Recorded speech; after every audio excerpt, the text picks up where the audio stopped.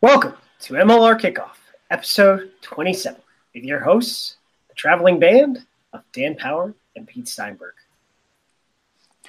Well, welcome to the show, folks. Episode 27. Dan Power with you, alongside my co-commentator, Pete Steinberg. Both of us on the road this week, and great to have you on the show yet again. And Pete, on different sides of the country, but here we are doing the show, and travel tip time.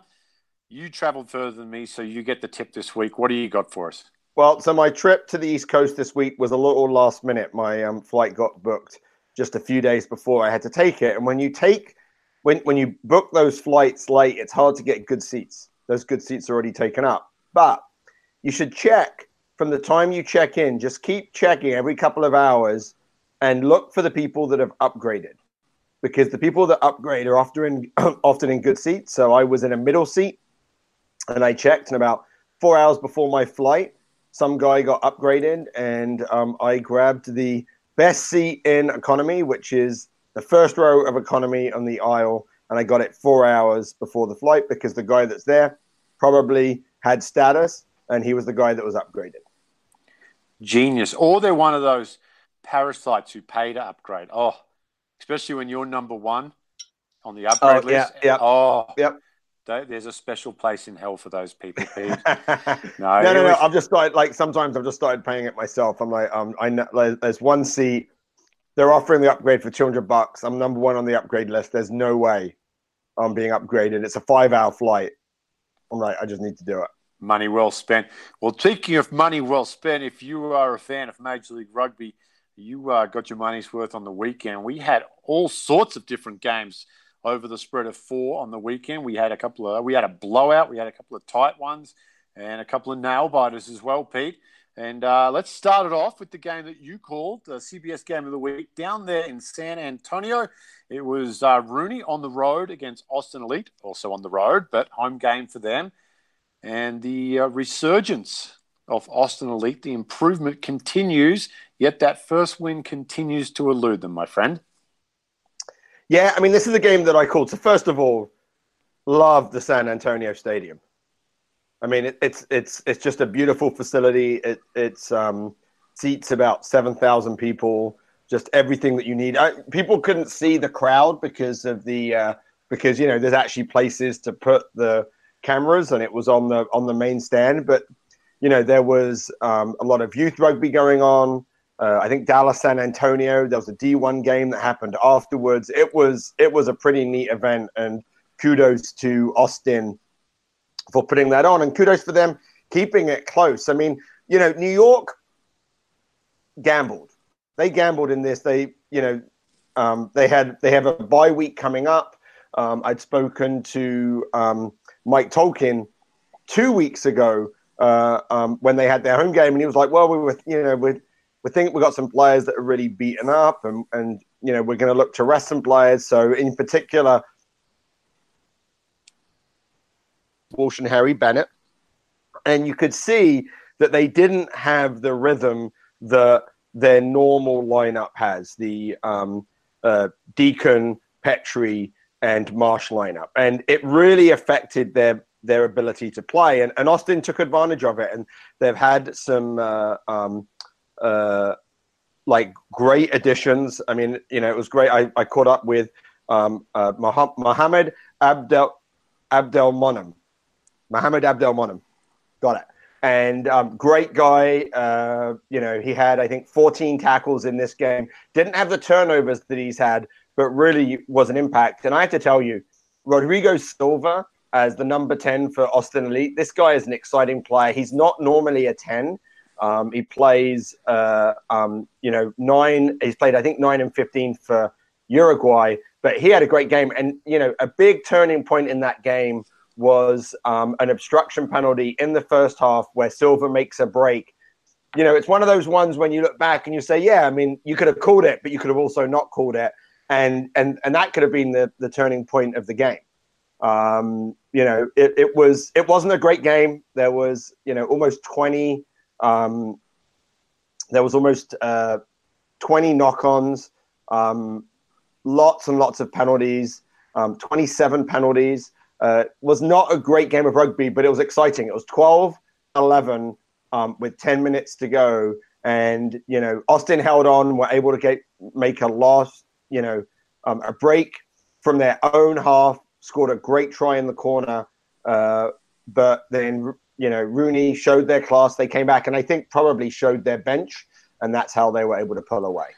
Yeah, young Rhys Sarnecki out in the wing there. He's been in and out of the side throughout the year, Pete. I think he's gets his shot when there's some injuries or some form issues, but definitely put his hand up. Exciting young player. I saw him on the college scene a few years ago as well, so definitely one to keep an eye on down there. And, I did see some people kind of getting upset about the cameras not shooting back to the crowd. And when a stadium is built, it's hardwired to film games, and it's hardwired to film games for a stadium that's full. You can't just change things around when a stadium's half full. So until we fill it, we're going to have to deal with it. So I know it's not a great look, but it is what it is. So stop complaining. All right, there, that's off my chest tonight. I'm good now, Pete. I'll calm down and just relax and talk rugby with you. Next game up was the Raptors and Nola Gold. And I have a sneaky confession to make, Pete. I broke one of the cardinal rules of going to a movie theater. I had my cell phone on. I was watching this game while I was watching Captain Marvel. So it was just that good a game. You're such a good parent, Dan. I wasn't with my kids. I was with my biggest kid, Lou Stanfill. Actually, I was out in Seattle preparing for that game, and Lou and I connected and said, let's go to the movies, because he's got a young fella at home as well. And, we're away from the kids, so he went and watched Captain Marvel together and had a great time. We actually had the game on, trying to sneak that and not lose the plot line of Captain Marvel. But it wasn't until you guys started our little text chain and you were like, Nola's coming back here, because Glendale jumped out to a huge lead and they kind of had control there at home. They looked great against first place Nola. Then they came back, and definitely not a game without some controversy at the back end of this game, Pete. And finished very, very hectic finish, exciting finish, as Glendale ended up getting the win there at the end with the penalty. Yeah, I mean, this is where you see the great Glendale and you see the mediocre Glendale. So Glendale ran out 17-0, and they were just dominant. I mean, Nola didn't touch the ball. They were making smart decisions. And then, the Glendale that knocks the ball on, that tries to do a little bit too much, that gives up penalties, they start popping up, and Nola come back and score a bunch of tries. And I think they take the lead back at halftime.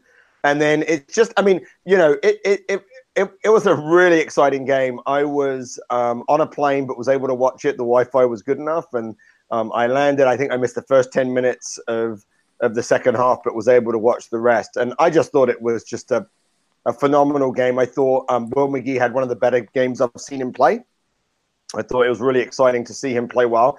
And it's also, really interesting to see, Dave Williams use his subs. I mean, he's really smart about how he uses subs. He brought Luke White in at the half. He brought Atta Malifa and Al Jabori in. I thought they were really impactful. And for Nola, again, when they play their best, I mean, these are two teams that just aren't consistent. But Nola flirted again with having to come back and made a mistake right at the end that gave the game up. Yeah, almost saved it too. Glendale got a penalty in kickable area, and they took a quick tap, and I was like, "Oh, that's a good way to get yourself exiled." Yeah, it was like no one was happier to see the referee call another penalty. But so one of the interesting things that I talked to Thierry Dolpin at Austin. So when Austin played Nola, Austin had the ball with 3 or 4 minutes to go in their own half. And if you remember, they kicked it away, and from that resulting possession, Nola scored. Well, here Nola had the ball on the edge of their 22.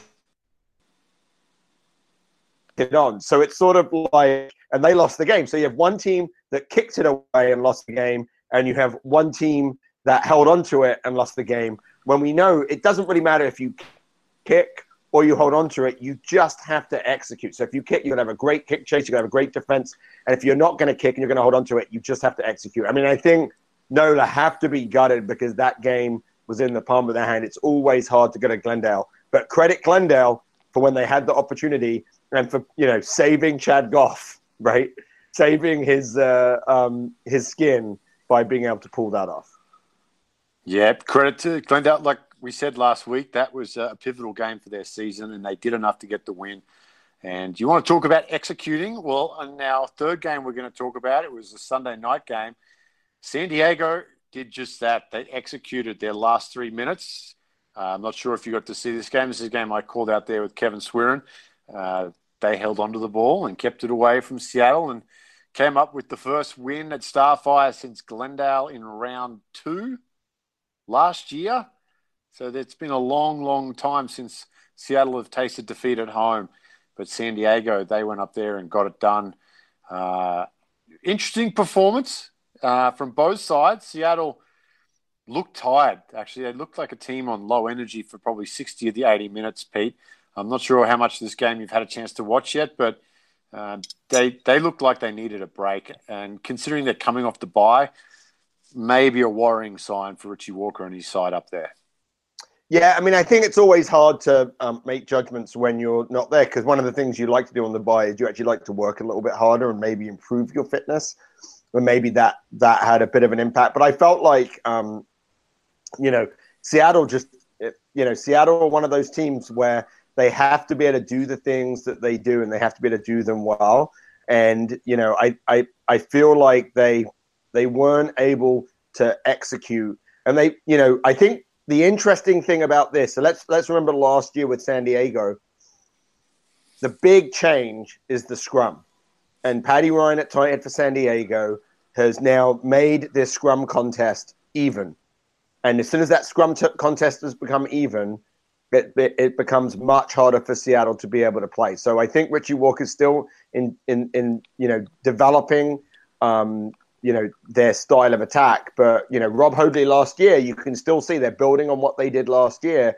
And the thing that held them back, even in the semifinal against Seattle was the scrum. And now they've fixed that. And now it's a very, very even game. So, big kudos to San Diego to be able to win this game, for basically half the game on 14. So that's a big...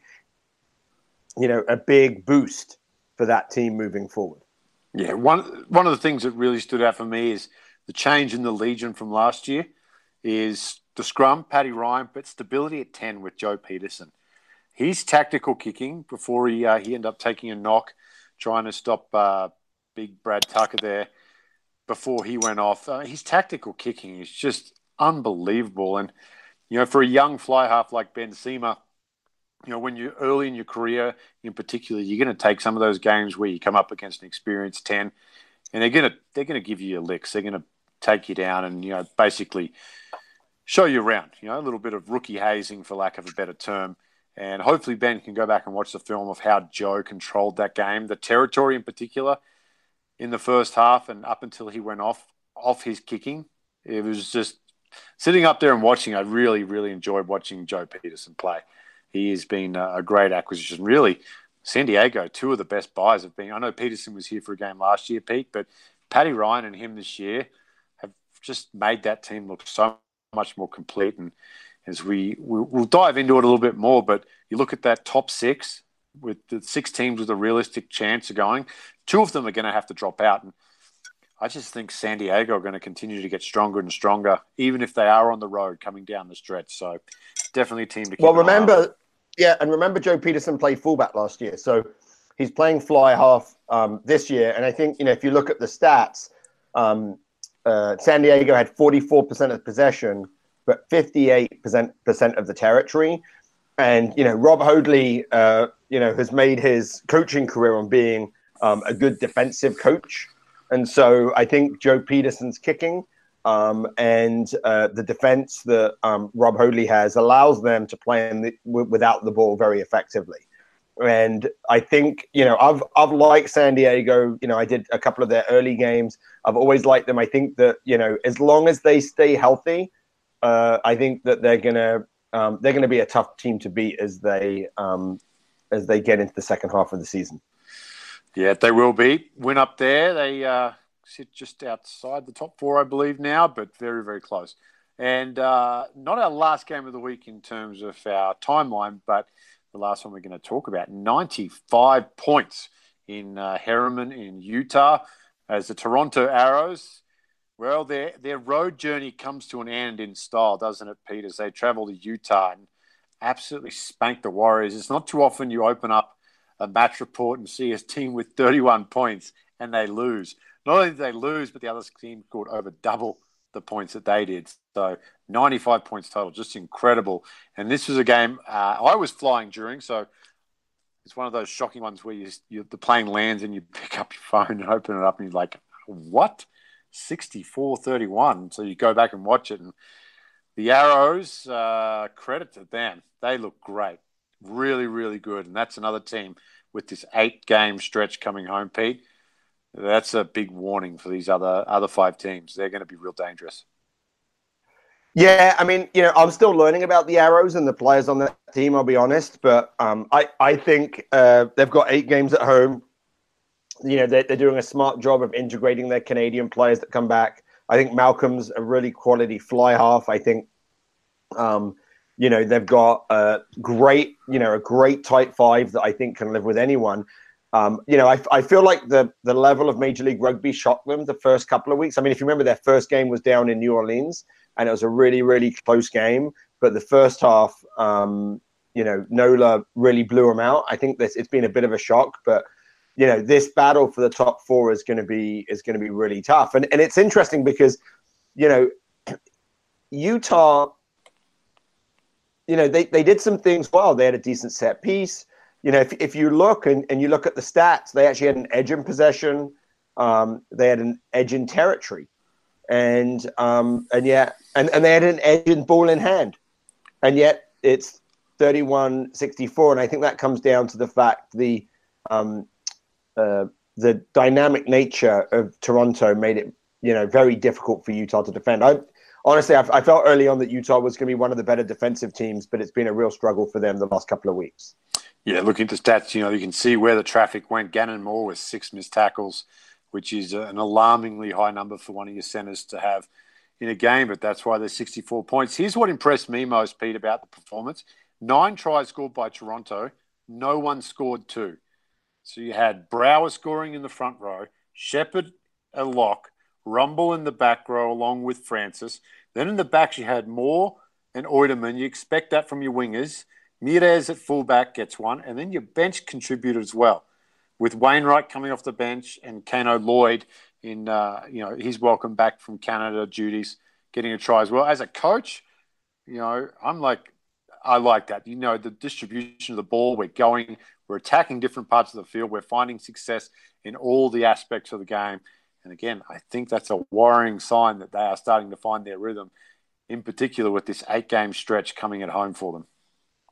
Yeah, I think you're right. I'm excited to watch them play. They've got a big game coming up this weekend with their home opener.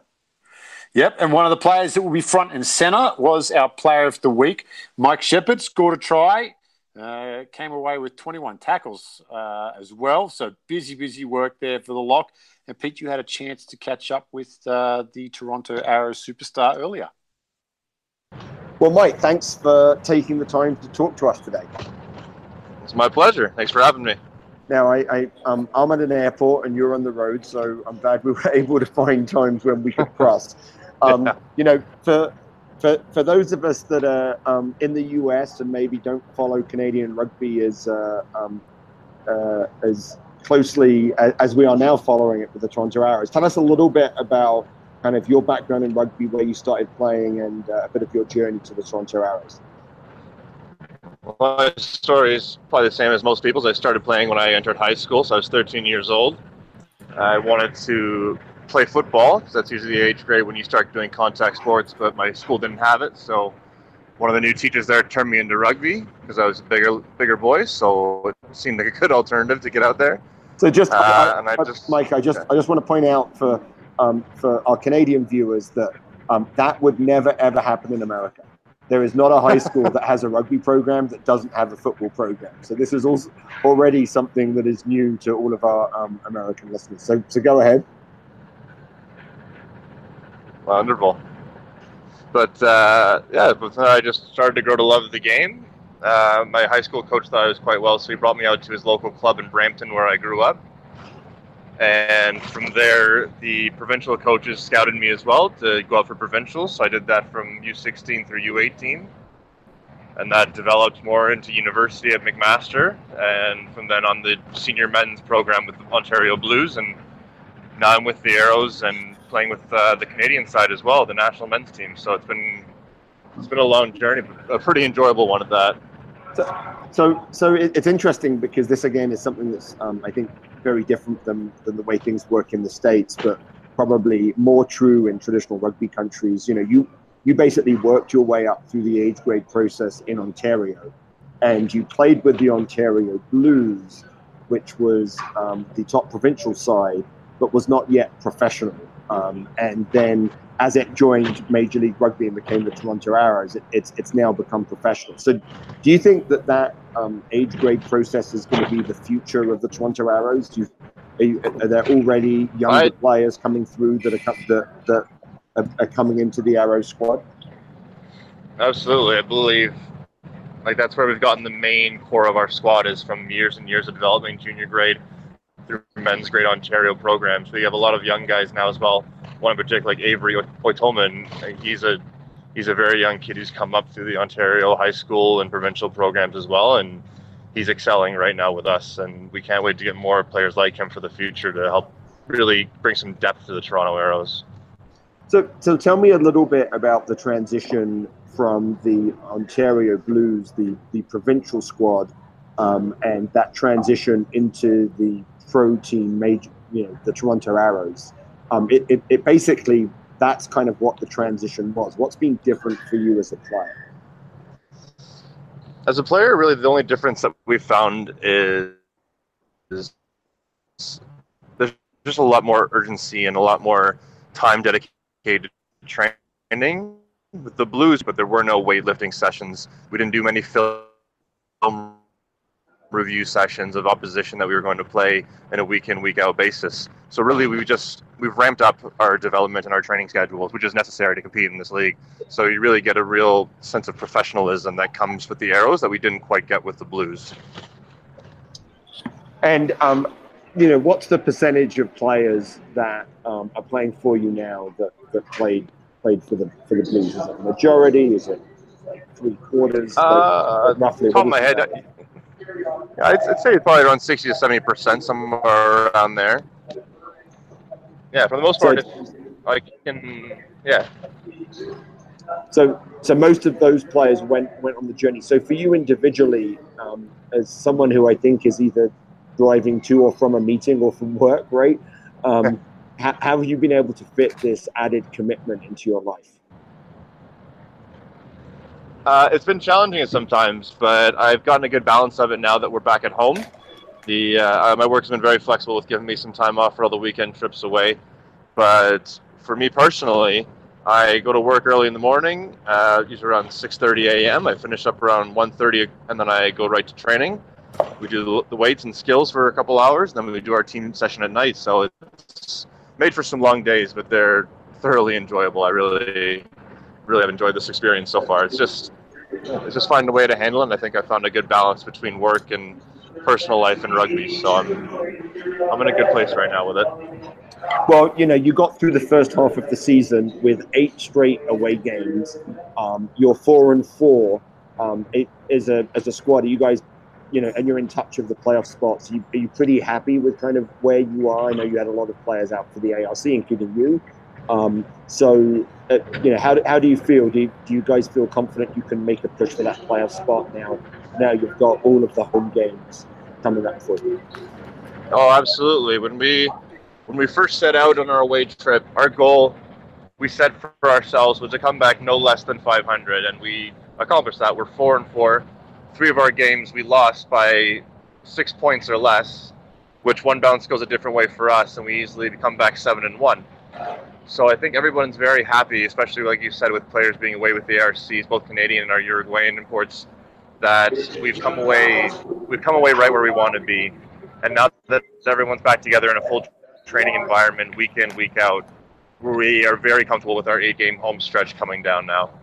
We're in a good spot. We feel that we can make the playoffs, finish in a higher seed to host a playoff semifinal or even the finals as well. And it feels like that, there was a bit of a, you guys weren't performing your best early on in the season, and as the season has progressed, you've improved. And you need to continue to do that because you have a historic game coming up this weekend. It's your first home game, and you get to play the top of the table Nola Gold. So what's that? What are you really looking forward to in playing at home, and what do you think you need to do against Nola Gold to be able to walk away with a win? We're just looking to give the crowd a really good show. It's been a very, very long time coming for Toronto fans and Canadian fans to have some good domestic professional rugby that they can take their kids out to come see on a weekend and have a few drinks and eat some food and just enjoy some high quality rugby. And I know especially for a lot of the players, NOLA was our first game on our away trip this season, and we made a very close game, but we didn't play the very best first half. They really dominated us, but in the second half we sort of found our form. So we are looking forward to having NOLA come here and to us play 80 full minutes of that second half rugby that we played early in the season. That's great. Certainly, I think one of the picks of the weekend, and it's a very, very exciting game. I'm looking forward to watching you guys play. So let's talk a little bit about you and your international career. So you were capped relatively late, but you're now a part of the Canadian squad. So obviously the World Cup is coming up for you. Talk us a little bit about your journey to Canada, and then what you hope is going to happen over the next few months. Yeah, like you said, I was capped relatively late in my career. I was 29 years old before I got my full first cap. It was just living out here in Ontario and playing with the Blues in university.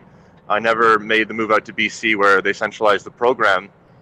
But then last year when we started with the Ontario Arrows to make a bid to become the Toronto Arrows and join the MLR, that sort of exposure brought Kingsley Jones, our now Canada coach, to come see some of our players, and thankfully I was playing quite well at the time, so he decided to try me out with the squad.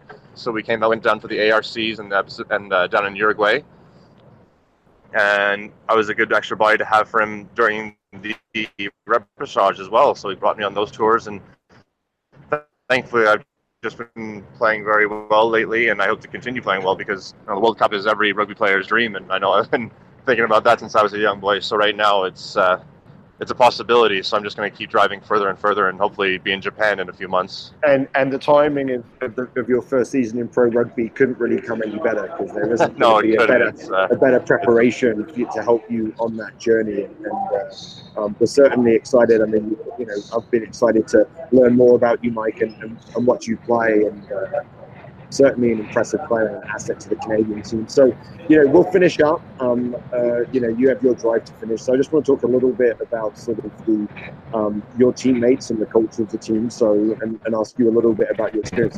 So far, what's been your most memorable moment for the first half of the season? What's something you'll tell your grandkids about 40 years from now that you think you'll remember?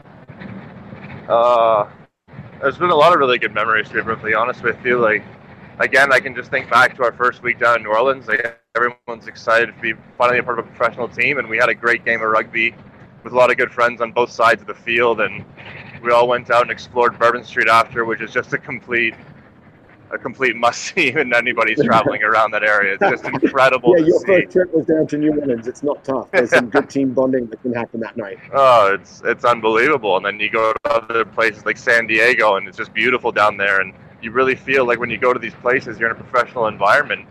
Just last week in Salt Lake City playing the Warriors, they have a beautiful facility with the mountains in the background. It's absolutely gorgeous, and you just get the feeling that you've really made it as a rugby player. And for being Canadian, where it's not really a very popular sport, it's just an unbelievable feeling.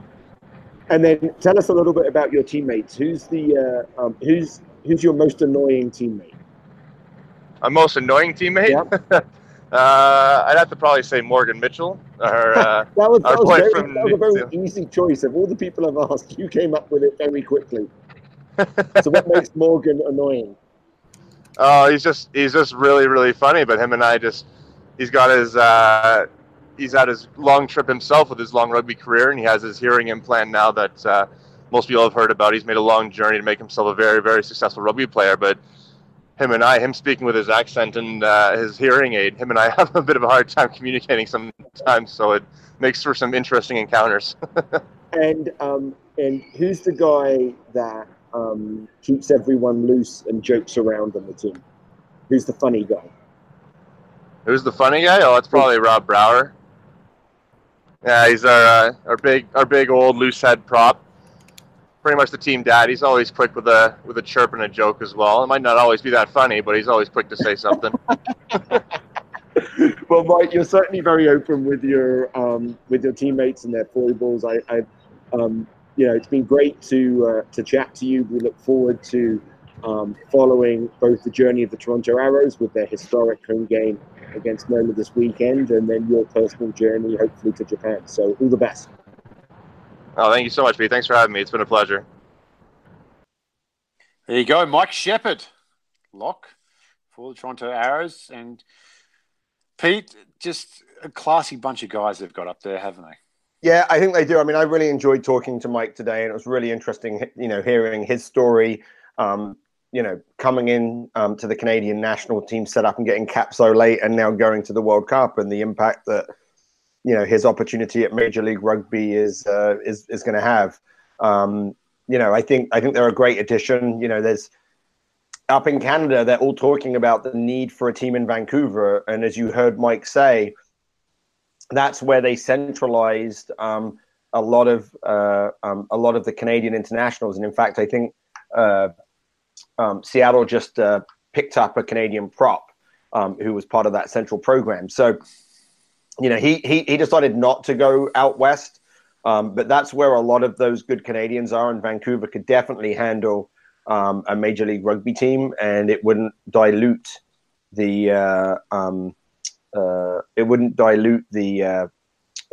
playing pool that much because there were so many good players there. Yeah, it'd be interesting to see what happens to the Canadian players spread out throughout the league, though. Nola have a few down there as well. And if that Vancouver team comes in, do they all come back?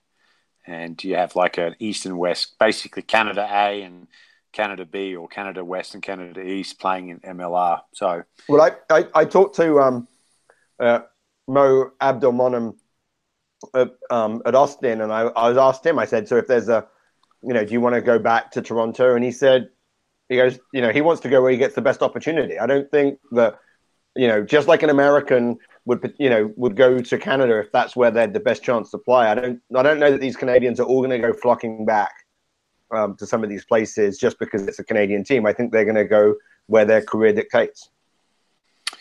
Yeah, you might be right. And we saw with Toronto coming in, not everyone went to Toronto, so there's definitely, there's definitely some validation to that as well. Hey, Pete, let's pull back the curtain here a little bit. I know we talked about it last week, but team of the season thus far. You want to do that right now, or you want to try to build that up for another week? Oh, really? You're going to put it on me? Like the whole time I've been like, oh, let's leave it a week, and you've been saying, no, I'm ready. I love my team. My team is so good. I've worked so hard on my team. So I'm like, I'm so excited. I'm so excited. Let's do team of the week. Team of the season thus far. Team of the season. Team of the mid-season. Sorry, team of the mid-season. I'll throw another spanner in. You got to pick a coach as well. So that'll give us 16 selections. So then we can go. Oh, hold on. You can't easy. I'll coach. There you go. That's fine. You can do that. But so you're going to start off with coach. Let's start off with Pete's like, you know what? I'm just going to pick myself. That's right. Yeah. Why not? He's picked his team. He should lead them. He should be their courageous leader. And, why not? Why not? Let's start in the front row, Pete. Let's start in the front row with who's your loose head? You go first. Who's your loose head? Hold on. So this is like I'm gonna caveat this because I was sort of, I thought about this as a coach. I did not go through this and say who have played the best in their position. I said, let me put a team together that I think can win. And so I'm gonna give you the whole front row. Because the whole front row works together as a unit. So what I have Tim Metcher at tight head. I have Dylan Fawcett at hooker. And I have Paddy Ryan of San Diego at loose head.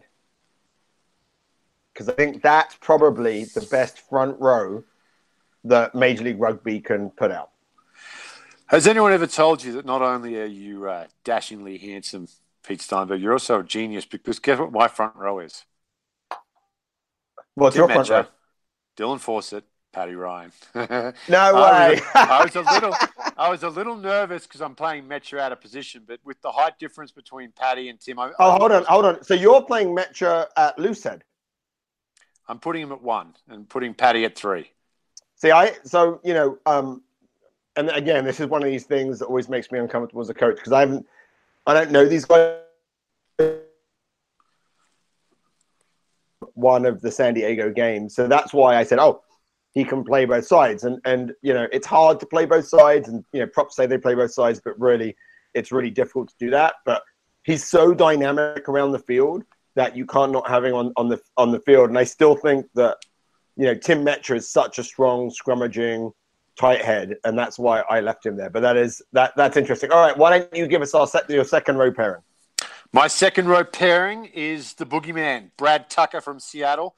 Again, just a great signing, gives them a real hard edge. I saw on the weekend he runs down Ryan Mattias for a try saver, and all in vain with the final score, but just the effort that he puts in, the carries, the defense, offloads. He's a really complete lock. And this might raise a few eyebrows in this other one because I think this isn't his natural position, but he's been so good for Glendale there. I went with Luke White. And I think if I'm coaching Glendale, I figure out a way to put Luke White at 6 and let him do what he does best, and that's carry the ball. This is where you start thinking about how your team plays together, right? So the challenge you have with Luke White at the second row is it loses you a line-out jumper. It does, right? And that's one of the challenges. So what I have is the guy that we talked to earlier today, Mike Shepard. Mm-hmm. He's a little, he's a little undersized, but I think that he's strong and a guy that is just, if you look at the stats, is like one of these guys that's off the charts is Ben Mitchell. Ben Mitchell of Austin. I don't think you cannot select him. Yeah, I actually had him in there, and then I started going through it again. And I talked myself out of Ben Mitchell. Just because I like that hard edge that Luke brings to the forward pack. I have 2 really scary locks there in Tucker and White. But I agree with Ben Mitchell. And there's your line-out target, right? What a great line-out threat Ben Mitchell is. All right, so let me give you my back row. So my back row is Lance Williams, so physical ball-carrying 6. I have John Quill, who's sort of like your fetcher in the tight. At 7, and I have Cam Dolan, who's your wide open ball running 8. So, and also a great line out jumper. So for me, what I like about that back row is we've got the balance, right? So we've got a physical defender and hard runner at 6. We've got the guy that can do the dirty work in the breakdown at 7, and we've got the guy that can play out wide at 8.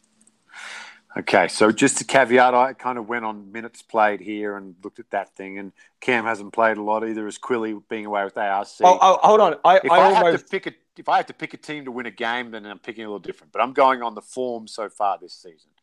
So just don't. I mean, I would have Lambourne. I thought about putting a Lambourne at 7 because he was the best back row player that I think has played in Major League Rugby, but I think he played 2 games. So I went at 6.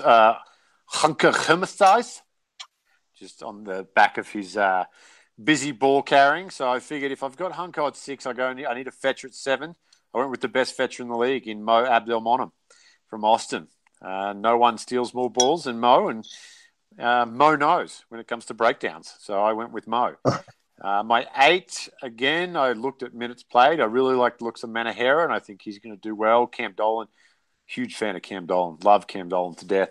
But I went with Ricard Hutting just to give me another good ball runner there. So you can see I'm picking a side that we're really going to carry the ball a lot and get some I want gain line ball. I need go forward ball to let this deadly back line I picked together. So, yep, I've got Hunko, Mo, and Ricard as my back rows.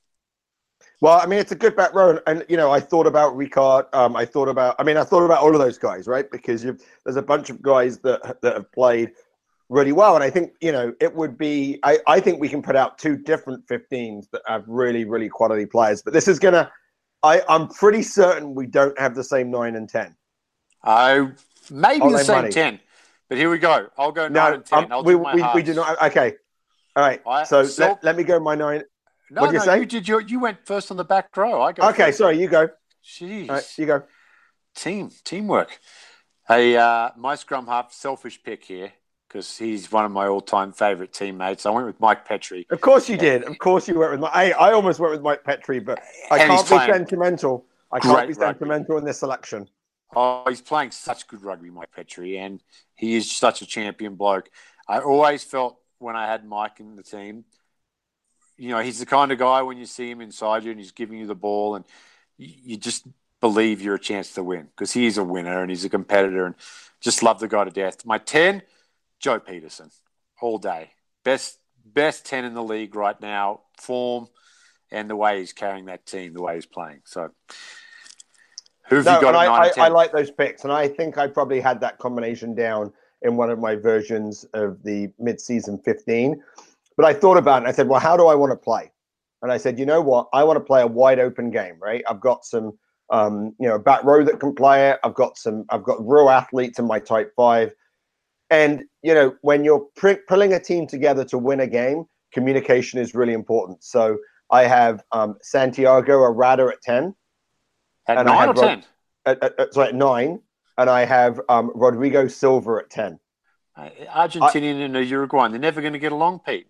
Dude, that's just not true. They can communicate in Spanish. They're going to be great. And I just love the way Silva plays. I mean, he plays a wide open game. He plays flat to the line.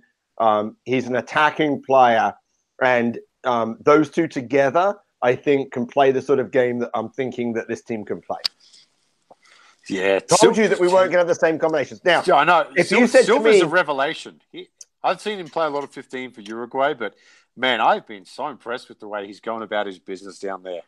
I think that if Silva had started for Austin earlier on in the season, I think their season would have been different. Oh, 100%. And I think he's doing it. So along with that, with this wide open game, right? And I agree with you. I think Joe Peterson's the best 10. That's not what I've selected for, right? But to play that wide open game in the centers, I have a guy that I just think is class and makes people around him better, which is Shalom Suniola and Dylan Audsley. And that is with this view of playing this attacking game. Oh, interesting. So I do like Shalom as a human being, as a player as well, but I went a little bit different. I've gone for JP Duplessis from San Diego as my 12. I got a lot of time for JP Duplessis. Very skillful, but gets through a ton of work every week. You look through his statistics, a ton of work. And he's a rock in that midfield defensively, which is what you want. And especially with Peterson and my territorial game that I'm going to play here with my forwards and Peterson's kicking, you're never going to get out of your 22, Pete. And then at 13, I really went back and forth. 13 was actually my last position I filled because I was tossing around some players because really 13, I've looked through the rosters through the first 10 weeks, and it's the most inconsistent position in the league in terms of the turnover from players week to week at 13 throughout the team. So it's kind of hard to go with. And this guy's played a little bit at 12 as well, but I went with Spencer Jones from Toronto because he's got the ability to finish. And I think with the offloading ability of Brad Tucker and Ricart and JP Duplessis as well, I think Spencer Jones could be quite a dangerous player to have at 13. Also very good defensive 13 as well. Well, I think we're going to end up with a back three that's going to be similar to what we had when we started with the front row, because I think we're probably going to have the same players, but I think it's your turn to go first. Okay. Back three. On one wing, I have the golden-haired flyer, Tristan Blewett, Nola Gold's favourite son.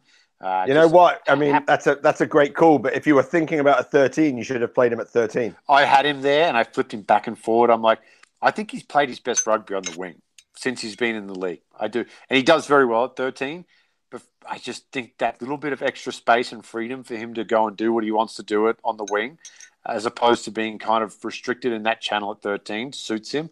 So I've got him on the wing, and my other wing is, the great leader himself, the Oiderman Empire, Avery Oiderman, because he's a superstar. He's going to be the next big thing.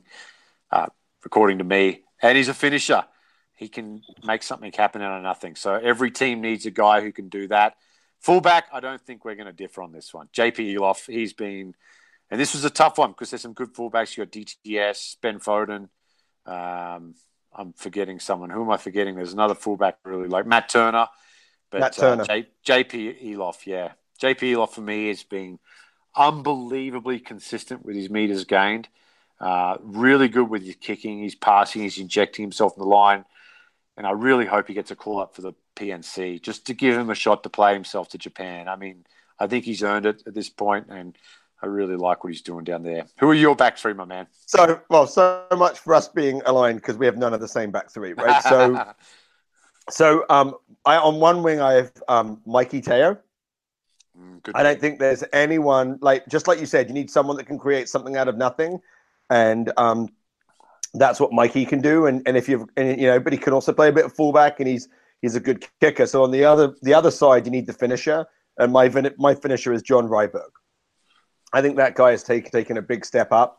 And at 15, partly because we've got Silva and we need someone with a little bit more experience, I put Foden. I thought about JP Eloff. Honestly, my concern about Eloff is his defense. Mm-hmm. I think that's probably the thing that I would be most concerned about. But I was looking at Foden and Eloff. I think both of those guys are great. I mean, and it's just when you sit down and you go through a team and you try and pick a team, you begin to realize there's so much quality in Major League Rugby, and there's definitely some challenges. And every team, most teams have, have problems with depth.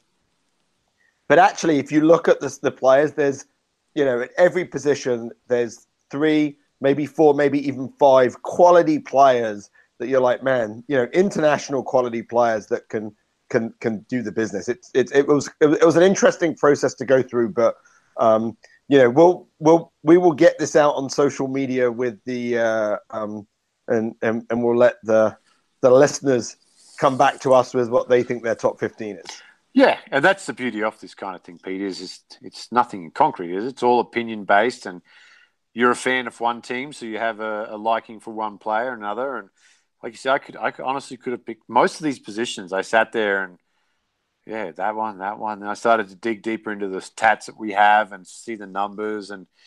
But do you want to hear who my coach was? And I'm so sorry I didn't know you were available. If I would have known you were available, I would have picked you. No, dude, I get it. This is like, loyalty works for Peaches. That's Mike Petrie's nickname, but obviously not for this Pete. Go for it. Well, who's your coach? It's loyalty again. I went with my old Mike mate, Tolkien. Mike Tolkien, yeah. Just because I love Mike Tolkien.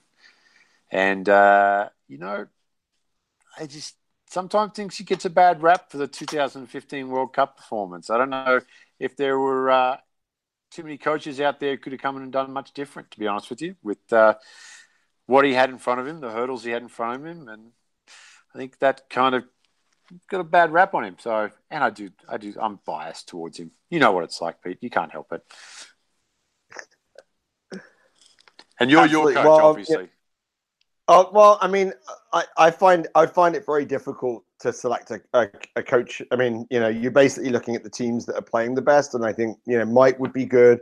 I really appreciate the philosophy of people like Rob Hoadley in San Diego. Like I'm fortunate enough that I get to talk to all the coaches, and it's I respect all of them. I think they're all doing really a remarkable job in as a coach in what's quite difficult circumstances, in the sense that these are still startups, that they're still growing. I think it would be hard for me to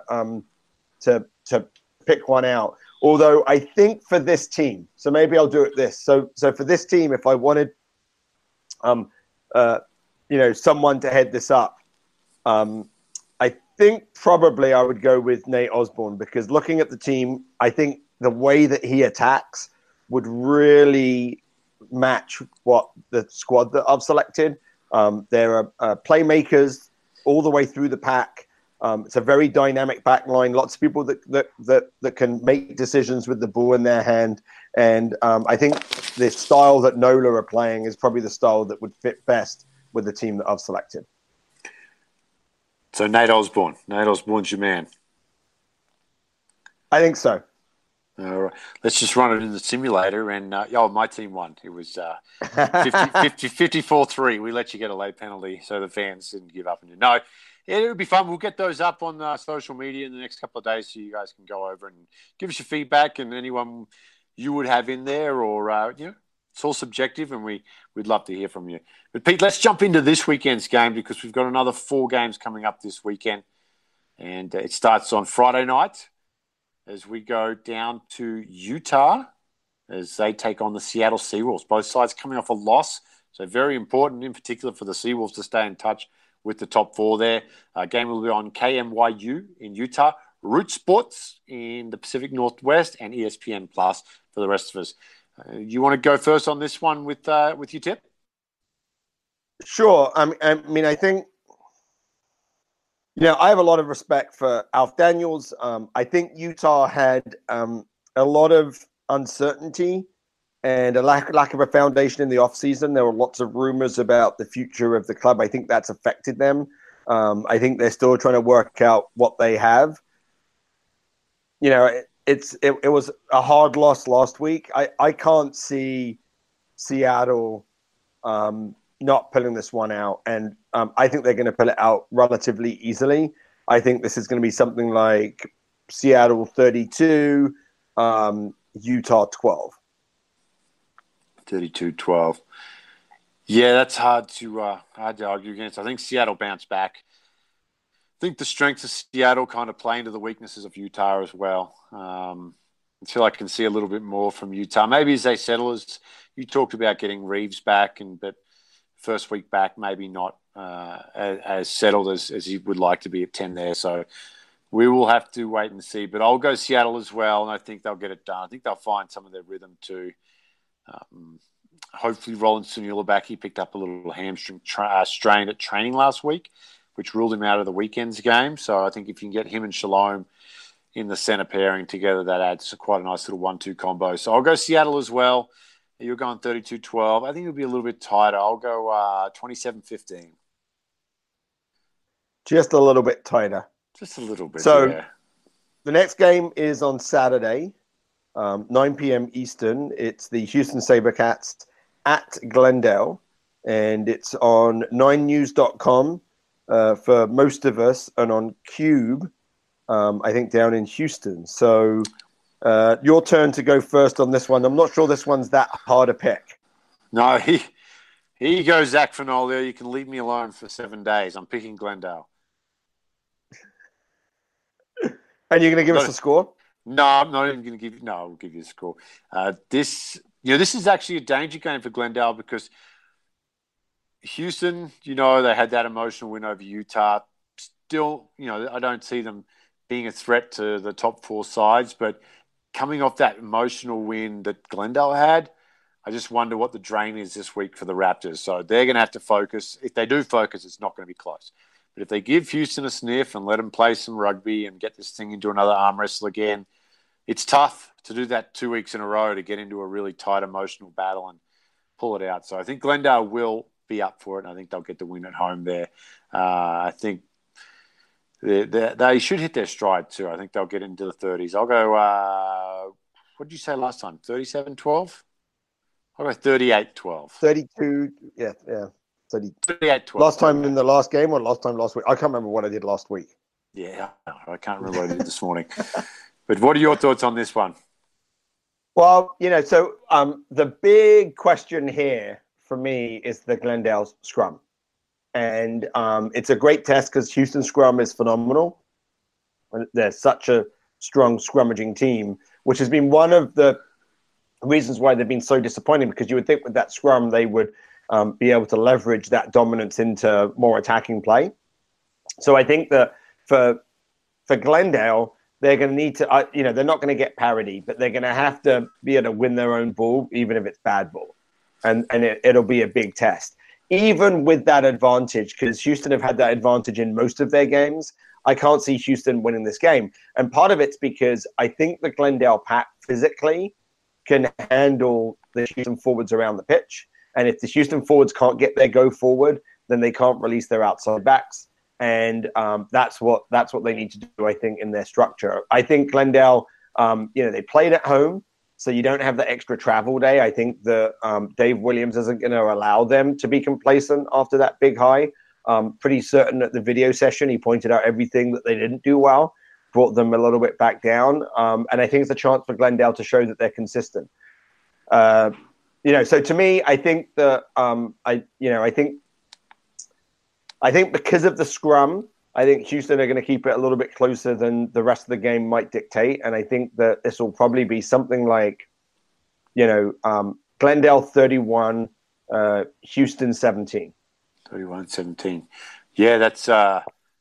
It'll be good to see the gain line percentage stat for Houston, because that win over Utah, they finally cracked it over that 50% mark, and they did well. So other games are usually under 50, so they don't obviously get that front foot ball. Okay, mate. New Orleans at Toronto. Finally, Toronto get a home game. Their fans up there, they're not going to know what to do with themselves this weekend. Nola Gold, hold on to first place, but coming off a loss. How you see this one playing out, mate? Well, this is the game of the weekend. I mean, these are two teams. Toronto at home, they're expecting a big crowd. They don't have to jump on a plane for the first time. Nola Gold, remember, they were away last weekend. You lose a couple of days, right? So, you end up, flying back. So they fly back on Sunday. It's not a recovery day then. They get together on Monday, and before they know it, they have to fly off again. So it's a short week for them.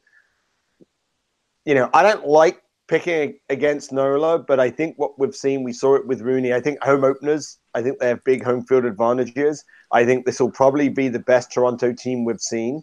And I think Toronto are going to win this game, but I think it's a wide open game. I think it's going to be similar to the Glendale game, which I think, to be fair to you and me, Dan, we said was kind of a toss-up, and that's exactly what it was. So I think this is going to be something like Toronto 38, Nola 36.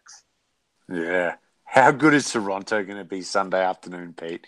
The Molsons will be out. Oh, they're going to be the It Black could be Blues. snowing. We don't know do we know what the weather's like? It could be snowing. I'll check it now as I'm going through this with you. But I'm going to go Toronto as well at home. I think that's going to be a tough road trip for sides.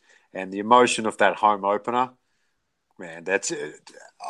To be in Toronto this Sunday would probably be one of the greatest moments of this season, because I think that place is going to be absolutely going bananas. So if you're up there and you've got a chance on Sunday, it's 47 and cloudy. There's a chance of snow on Friday, but clear on Saturday. Sunday is 47. Oh, beautiful weather up in Toronto, 47. That's a nice 47 too. But I think it's going to be – that's a tough road trip from New Orleans. Like I said, short week.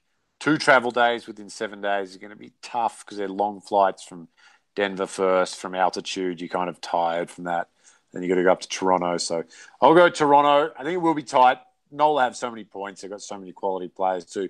Interesting when Cam Dolan gets back. I'm kind of anxious to see him get back in that lineup too. He adds so much to that forward pack. But I'll go another. I think it'll be a high score too, but I don't think it'll be as high as what you said. I'll go 32-28. Well, we both think it's going to be a close game. And then the last game, which is the game of the week on the CBS Sports Network, it's at 7 p.m. Eastern on Sunday, and it's the Austin Elite at the San Diego Legion. What do you think, Dan? Well, the Legion have to win this, don't they? Because they're running out of home games on the back stretch here to the playoffs. So does Joe Peterson play? I don't know. I sent him a message to see how he's doing. He said, "Hey, I'm doing great, thanks." But that doesn't really tell us much, does it? So if Joe Peterson plays, it's a big difference. Ty Nosa came on, and he did enough, Ty, to get them the win. Defended well and moved the ball around, and he was involved with some stuff, but it's just not Joe Peterson. So Austin have been improving significantly, but they've got to get on the road here. So I'll go San Diego just on the back of the home field. Oh, and then you've got Kenny Nesagege. Do we know if he got cited for his red card? No? Yes? Maybe? I got Yeah, I'm sorry, I lost you there. What was your question? Do we know if Kenny Nesagege got cited for his red card? We don't know. Well, I think if you have a red card, you don't get cited. There's an automatic ban, so I think it's 2 weeks. Can they fight that?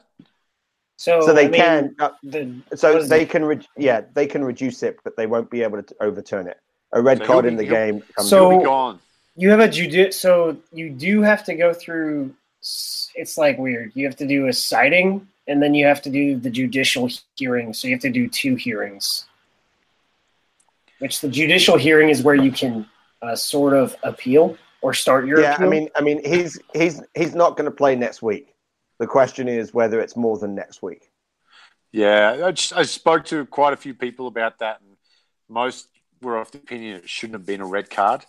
So I just wonder if San Diego will fight that. The judicial officers are very reluctant to overturn what happens on the pitch. I think that they'll overturn it if it's a mistaken identity, but they don't want to second guess the referee. Gotcha. And that makes sense. That's fair enough, I guess. So missing him, it's going to be a big ask, but they're so good in that back. Ryan Mattis is back. He'll be better for the hit out this weekend. I think they're too dangerous, San Diego. And Tyanosa just catch passes and lets Mikey Teo and JP Duplessis kind of work their magic in that back line with Mattias. Yeah, I think they're going to be too good. I'll go San Diego at home. I think it'll be a little bit tight. I'll go 28-12. Well, I think this is going to be an interesting game for the Elite. I think that the scrum's going to be a bit of a challenge for them. They struggled against Rooney. Juan Echeverria played all 80 minutes at tight head. The guy's 5'9", and he did okay, but it was just hard for him to hold it up against James Rushford last week. So, to me, I think Austin are getting better because their players are getting better. The thing that isn't clear to me, having watched the last few weeks, is what their approach to play is. I think that they're playing a very French style, which is like play what's in front of you. I just don't know that that's going to work against a structured defense like San Diego has. I think San Diego's line speed, I think it's going to be the first time that Rodrigo Silva has felt something like that. It's going to be a challenge for them. But I think that they're going to be competitive. I think where, Austin are now is they're now competitive where they weren't competitive earlier on. But I don't think they're going to compete enough to be able to overcome the San Diego Legion at home. It's a big game for San Diego, as you said, Dan, because they don't have many home games left, and you've got to win it at home.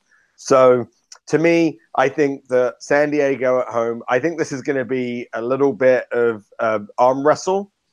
I think that's what Austin want it to be. And so I don't think San Diego are going to be able to play that wide open game. I think Mo's going to create some problems at the breakdown. I think they're going to make lineouts messy. I think all of that stuff is going to be to Austin's advantage. So I think that San Diego win this 24-14. Oh, that is a close game. Yeah. Yep, it will be a big test of the defense for San Diego. And looking forward to this weekend, actually, and get to sit back. Are you doing a game this weekend? I am not doing a game this weekend, so I get to sit back and actually watch. Yeah, I'm traveling with work. I'm going with work. You come into the podcast because I can watch them all. Where if I'm doing a game, I have to find time on Monday and Tuesday to watch the games that I wasn't able to watch because I was traveling. So we'll both be able to lean back and enjoy it. Watch it with you, buddy. Yeah, it'll be good. Maybe we'll do a little WhatsApp chat. We'll get it going. WhatsApp chat. Game. Yeah, absolutely. Yeah, I like it. Well, that wraps it up, folks, for another show. We'll be back next week, and we'll dig into the games from this weekend. And in honor of Game of Thrones starting next weekend, we'll give you the Game of Thrones character that best suits your Major League Rugby team next week. There you go, Pete. 7 days to prepare. I'll see you next week, buddy. Thanks a lot for joining us again. hold on. That requires me to start watching Game of Thrones, right? Or can I just Wikipedia it? Just you Wikipedia. That's it. Okay, I'll Wikipedia it. I've got no idea. I watched the first half of the very first episode of Game of Thrones, and it wasn't for me. So I've missed out on a cultural phenomenon. I'll give you a spoiler. Don't tell any of the teams they're Ned Stark because it won't end well for them. Okay. All right. That wraps it up, folks. Pete Steinberg, Aaron Castro, I'm Dan Powell. Thanks for joining us again. We'll be back next week. We'll see you then.